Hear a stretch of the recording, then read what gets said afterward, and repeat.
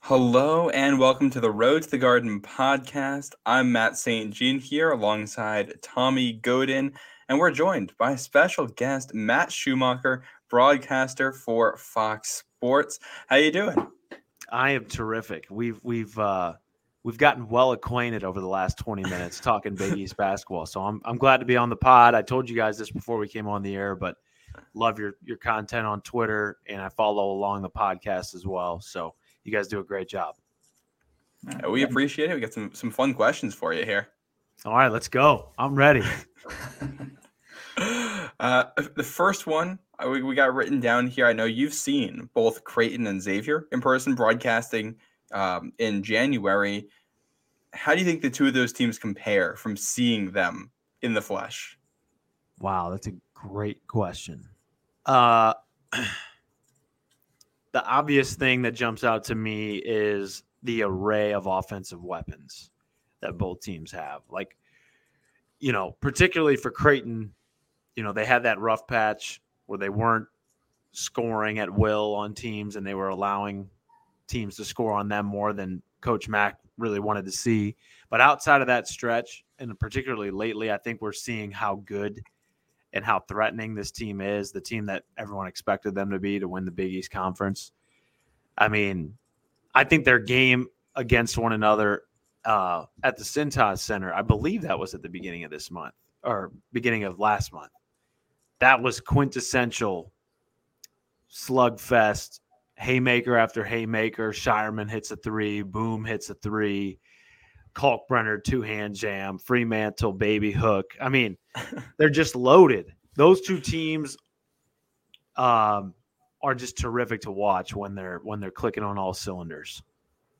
Yeah, completely agree. Definitely two teams that are slotted in that top tier of teams in the Big East. Now, one of the teams that isn't quite in that top tier yet, but isn't quite on the bottom tier either, I personally call it Seton Hall Purgatory. They're right there in the middle. They're not like any other team in the Big East this year. I know we were talking about it a couple minutes ago, but I mean, you've seen the Seton Hall team a couple times in January. Does this look like a tournament team to you? Yes, hands down. They haven't been consistent this year, which has been their one bugaboo. We all know that. Shaheen Holloway has talked about it a multitude of times. You look at their loss to Siena at the beginning of the year, but then they also have all these quad one wins. I think they're 3-5 in quad one games with a few more to go in league play down the stretch here. I think they're a really good tournament team. They're a team that I wouldn't want to play because of how good and active they are defensively. That's a hard thing to replicate. Now the question is, can they do it consistently? And if the answer is yes, and they're also getting production from Kadari Richmond and Tyrese Samuel, and then Alamir Dawes hits a couple of threes, there's no reason that team can't win one or two games in March if they can get there. Yeah, that's a big question. And that loss to Siena, that's the tough thing for them right now. Because otherwise, the resume looks pretty decent at this point. I know. And they passed the eye test. It's a head scratcher. I mean, and anytime I've had them this year, which now I think I've had them 4 times, we always remark about sort of the roller coaster that was their schedule from, November to January 1. They blew out some teams. Butler twice. Butler's a team that beat Kansas State, which is also a head scratcher. And then they also lost to Siena, which obviously hurts. But to me, now that we were just talking, they're top 55 as of taping this podcast in the net. Seton Hall is. And I think if they can get one more quad one win and then avoid the landmines, they're a tournament team. And then the Big East gets 6 teams in, which is great. Yeah, that'd be huge. I think they had 6 teams last year. So doing that 2 years in a row would be big. You mentioned Butler in there. I know you're a Butler guy. What's your take on that team this year? Disappointing because I think their team is talented. I really do. So many people that I've talked to, I live in Indianapolis still, and I live very close to campus. So I talk to lots of people. And the funny thing about Butler and Indianapolis is there's a lot of Butler fans that didn't go to Butler just because if they've been in Indy for the last 10 years, Butler's been that underdog story that everyone loves to root for. And so people pay attention. And going into the year, a lot of folks thought, okay, on paper, this is an NCAA tournament team. Like you look at some of the transfers that Thad Matta assembled, his staff, the holdovers that they brought back. And even in the non-conference, they didn't have a bad loss. And they beat Kansas State, which at the time was like one of, if not the best non-conference wins for a Big East team. Now, granted, it was at Hinkle, but yeah, it's shocking a little bit to see them struggle as much as they have in conference play. But as a Butler alum, I have every confidence in the world that Thad Matta is going to have this program competing at a high level in the Big East in the near future. That's awesome. And I'm glad you brought up Hinkle there, especially as a Butler guy. As a Villanova fan myself, covering the team, I've been personally victimized by Hinkle Fieldhouse. I see it in my nightmares, the Hinkle House of Horrors. It's a terrible place. Beautiful, beautiful gym. I hate it. So it's one thing you got to give it credit for. It's one of the best environments in not only the conference, but in all of college basketball. I guess my question is, what is the best environment that you've personally been a part of as a broadcaster? Oh, man. Well, just this year, because there's been so many good ones. I'll keep it to Big East only, too, because I do a lot of stuff in the Big Ten, and that makes it even more difficult because Purdue is up there, Michigan State is up there, Indiana, of course, is up there. The two ones this year that stick out to me are Butler Nova.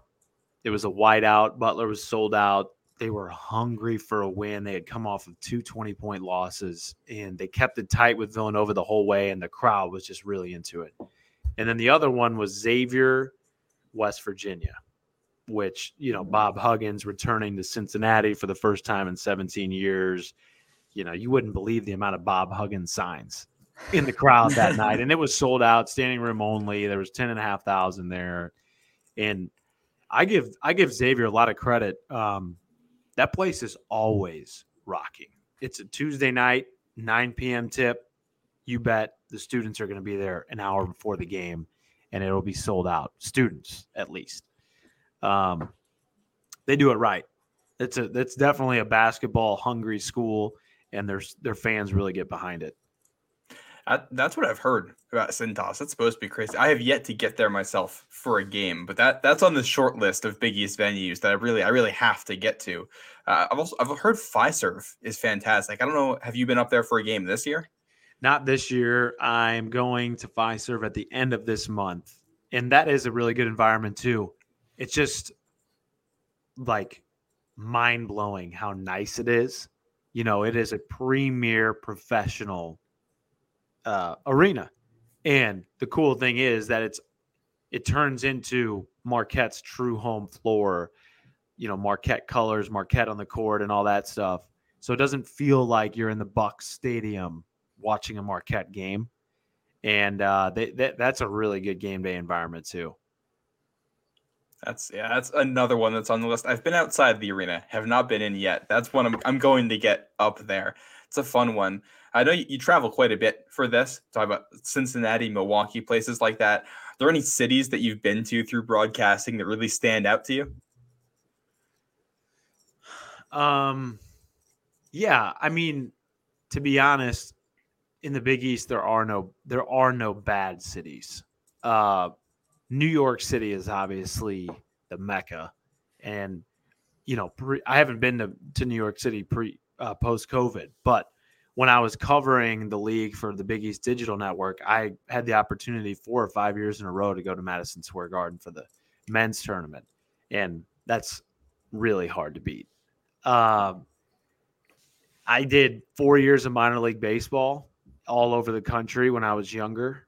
And there are some cities that definitely stick out for the wrong reasons in my past. I mean, yeah, I don't want to be negative towards any particular city, but yeah, I'll just leave it at that. There were some minor league towns I went to that It was the stadium and the hotel and nothing else.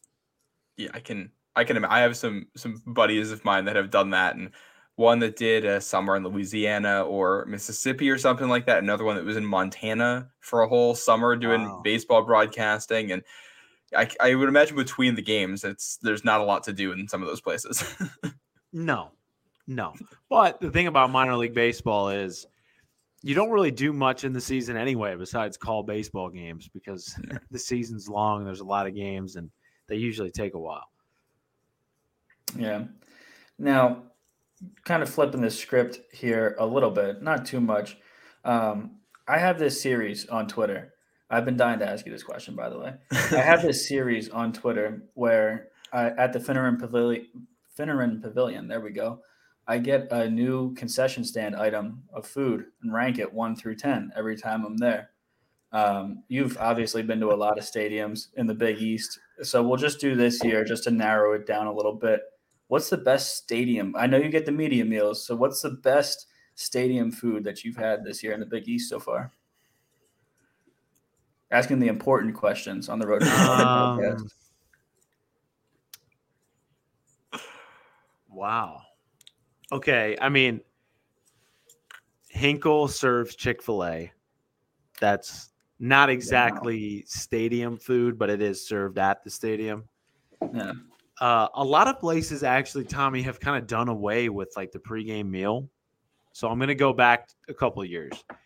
Pfizer Forum has an insane, or at least they used to, I don't know if they still do this, insane brunch spread. I'm talking the whole 9, bacon, eggs, pancakes, muffins, fruit bar. I went there for a noon game. It might have been last year, actually, like a noon tip on New Year's Day. So they had the breakfast out. I was like, I was going back for seconds. I was stashing some away for post game. It was that good. Now I'm going to flip it on you. What is your number one ranked stadium item at the Finn? At the Finn, I'd have to go back and look at the rankings. But right now, believe it or not, I think it was the mango habanero chicken wings. Wow, that sounds delightful. I saw the picture of them, and they looked mango really good. Habanero chicken wings. Your face was mine when I walked past the concession and saw it. But yeah. That sounds pretty high-end for a stadium item. Oh, yeah. They have a brisket sandwich, cheesesteaks, nachos, burgers, tacos. Wow. That's the thing. You know, when we're getting set up for the game, it's not like I'm walking around the concourse. So I don't really get to see all the, assortment that these various stadiums have to offer. But now you've kind of got my appetite churning a little bit. Next time you're at Nova, I'll bring you something down. I know you don't like being negative, and I'll go first. Mine's the Prudential Center. I hate the food there. It is a wreck. Tommy and I covered games there in back-to-back weekends, and both of us just got mine. When I was there, it was like cold chicken tenders was all they had in the back. That's not good. Do you have any food horror stories? Not good.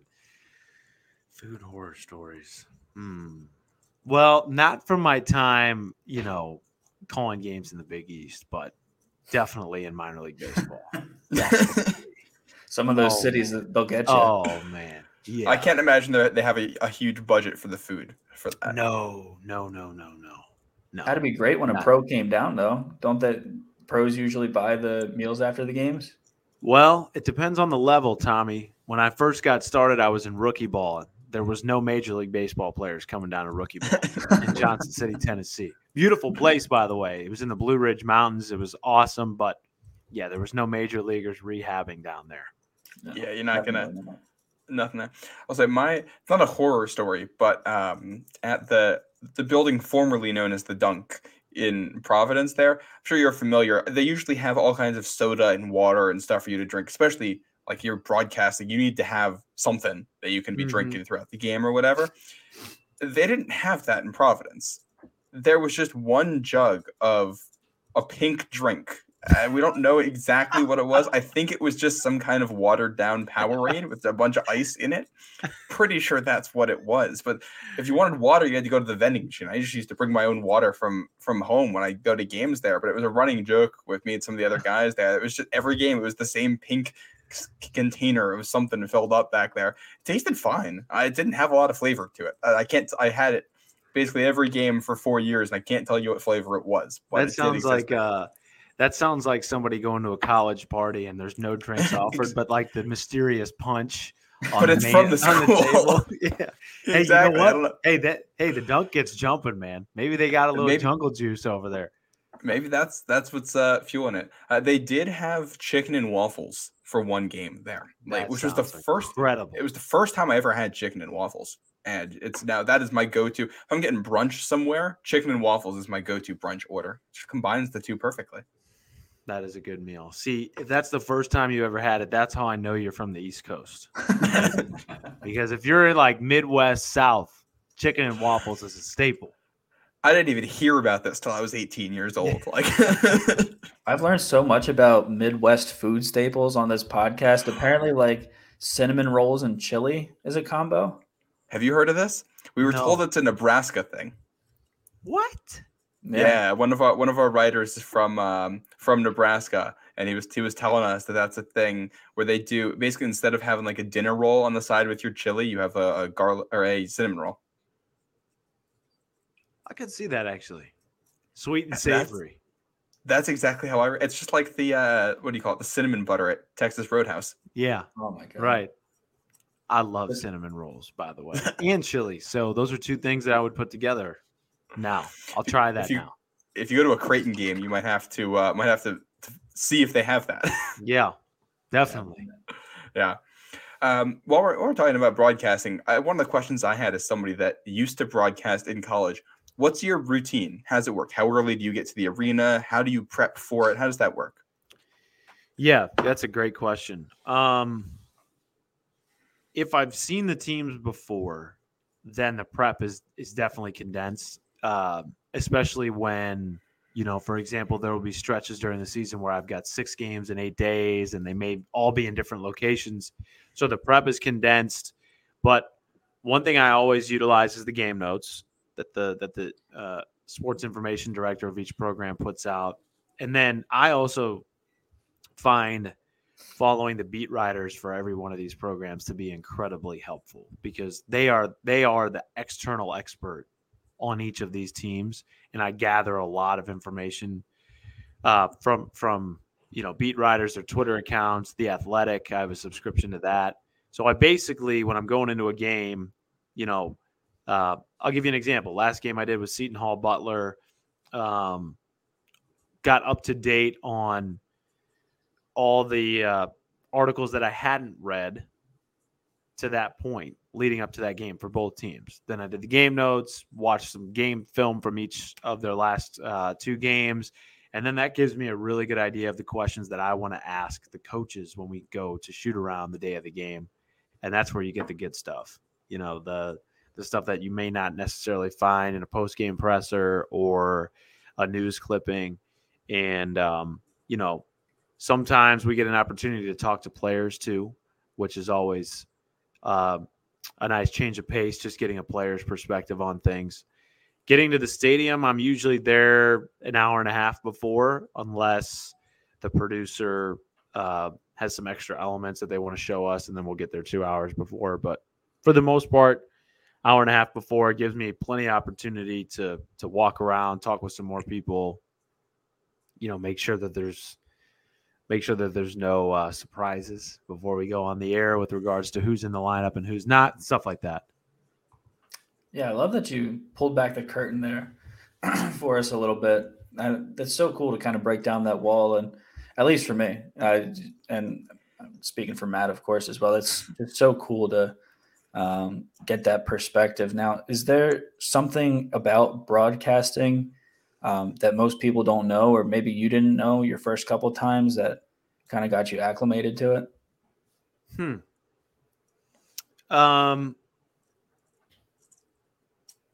Yes. I probably use 10% of the research that I do for each game. You know, I don't have a board on me, but for basketball, because I usually toss them after the games.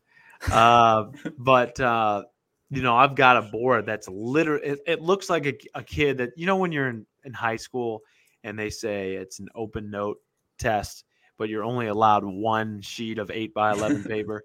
That's what my board looks like. I mean, it's like pretty much everything that could be pertinent or, you know, cool human interest stories, stats, whatever.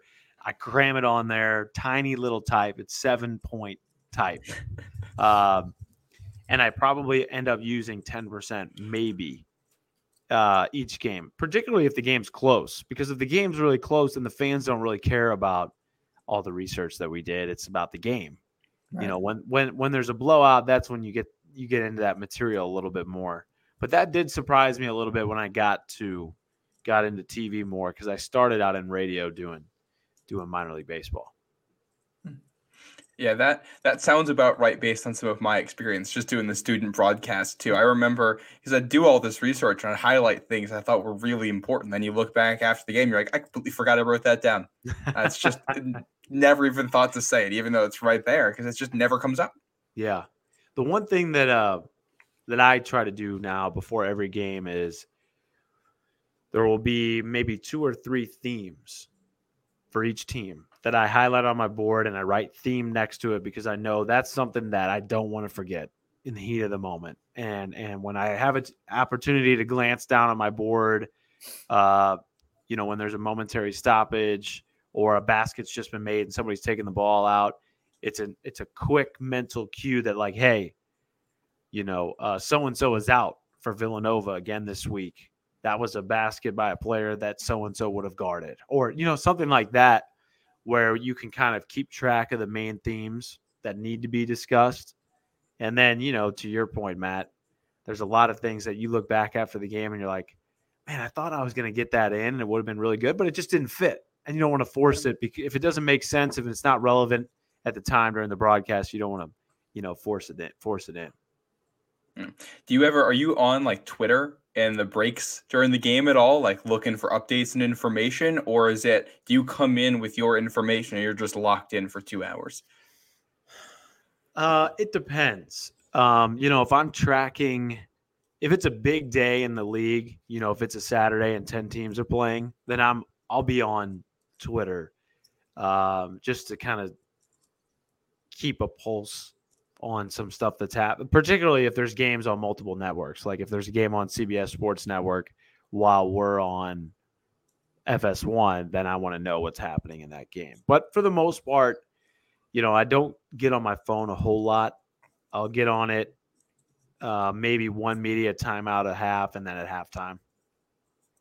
The nice thing too with texting is, you know, like last week at Butler, the Butler Sports Information Director, John Dedman, was texting Kim Adams and I injury updates. You know, Chuck Harris went out with an injury, and he texted us and said Chuck Harris isn't coming back. You know, stuff like that. So when we hear those updates on air, sometimes it really is somebody texting you saying, hey, this is where we are right now. Yeah. Oh, yeah. I mean, dude, so much stuff you hear on air is stuff that people tell us in our ear or text us on the phone. Like, the stats people that sit next to us, sit next to me, to my left for every game, they are the unsung heroes of the broadcast, really. I mean, and then of course all the people that are in the truck and the graphics folks. That's, I guess, back to Tommy's question about the thing that surprised me about TV was just the amount of teamwork that it takes to make a broadcast whole.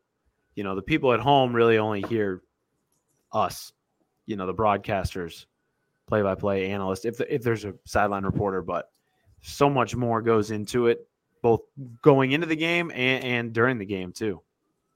Yeah, that's awesome. And I talked to a lot of these players at Villanova, and especially in the preseason, one of the big questions, you know, getting to know, especially a lot of these young guys, is who do you model your game after? Is there any broadcaster that you model your style after? I pull from a lot. particularly when I was getting started and still figuring out what my style was, my broadcast identity, so to speak. Yeah. Being from St. Louis, Joe Buck is a broadcast hero of mine, and he's been an incredible mentor to me. Ian Eagle, I think, is one of the best. Jim Nance will be on my Mount Rushmore forever. I mean, he was the voice of my childhood. Heck, he's still the voice of the Final Four for now. He's the voice of the Final Four, the Super Bowl, and the Masters. That's a holy trinity right there. Yes, it is. Yes, it is. And then, I really admire Brent Musburger. When I was growing up, I was obsessed with college football. And I guess the same could be said for Vern Lundquist. They were the voices of the primetime games when I was growing up. And so I listened to them. Even before I knew I was going to be a broadcaster, they were part of my training, Was there a point when you were a kid where you just knew this is what you wanted to do? When I was in high school, I actually wanted to be a Sports Center anchor.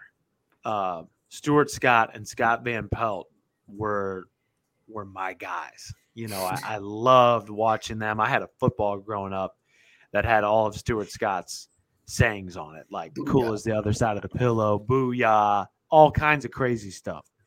And then Scott Van Pelt obviously is like a consummate professional. But when I was in high school, I thought I wanted to be a Sports Center anchor. And even when I went to college, I actually didn't even think about play-by-play until after I graduated. So to answer your question, I mean, I guess it was in high school. But friends of mine will tell me stories now that I don't really remember. Like I would be mock announcing our wiffle ball games in my backyard, pretending like we were St. Louis Cardinals players, stuff like that. It was under the surface the whole time. Exactly. Yes, totally in my subconscious. This is what I was meant to do, and man, I'm blessed and grateful that I get to call games for a living and do it in a league or leagues with the Big Ten included that are just so good. I mean, we were talking before we came on the air. I don't know when you're going to post this, but the games that, Providence at Xavier and then Villanova at Marquette, those games on FS1 were top-notch games. You don't go a day without exciting basketball in either the Big East or the Big Ten this year. So it really is something. I think we're through our list of questions here. So you're talking about broadcasts. What broadcasts do you have coming up? Where can people hear you? Yep. So I've got Indiana, Iowa women on February 9th. Caitlin Clark against Mackenzie Holmes. Those two players. Well, Mackenzie Holmes isn't right now, but she should be in the National Player of the Year conversation. And then I have Marquette at Georgetown on the 11th. Those are my next two games. All right. Well, that's where you can find them. And what's your Twitter? Where can people find you online? At Matt Schumacker _ on Instagram and Twitter. Yeah. Well, go check him out. Thanks for coming on. This was awesome. Yeah, thanks, guys. Thanks for having me. Yeah, and I think this is coming out Friday. So if you guys are listening to this, check out our Thursday night episode, and we'll be live on Monday with some recaps of the weekend. So make sure to check that out. That's Tommy Godin and Matt Schumacher again. Thank you for joining us. I am Matt St. Jean. Thanks for listening. We'll be with you next.